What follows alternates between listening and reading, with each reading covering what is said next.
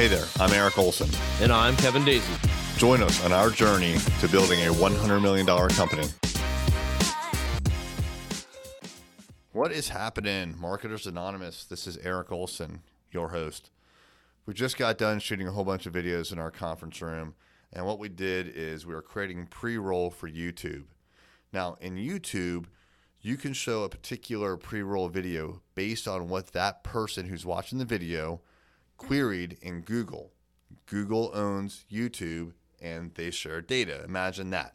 So if someone is in, as an example, Suffolk, and they're looking for an advertising agency, that's what they Googled, then we can show them a video that we recorded where we specifically address if they're looking for an advertising agency in Suffolk, they should call us.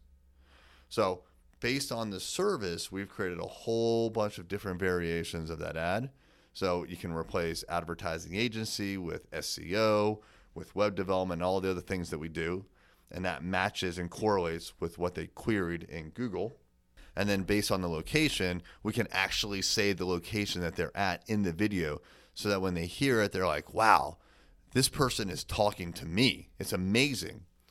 So what you want to do in advertising is not create one ad that is super generic that addresses all of your services and gets blasted out through mass communication on TV, radio, or print to all of the people, because it's going to be watered down.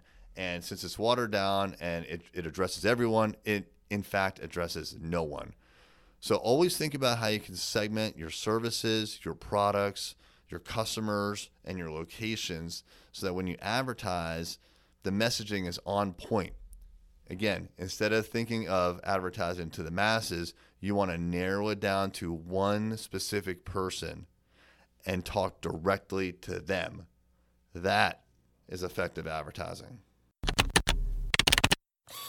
If you like this podcast and you know a lawyer who wants to grow their law firm practice, tell them to check out ArrayLaw.com. Array Digital exclusively serves managing partners who want to aggressively grow their law firm. ArrayLaw.com.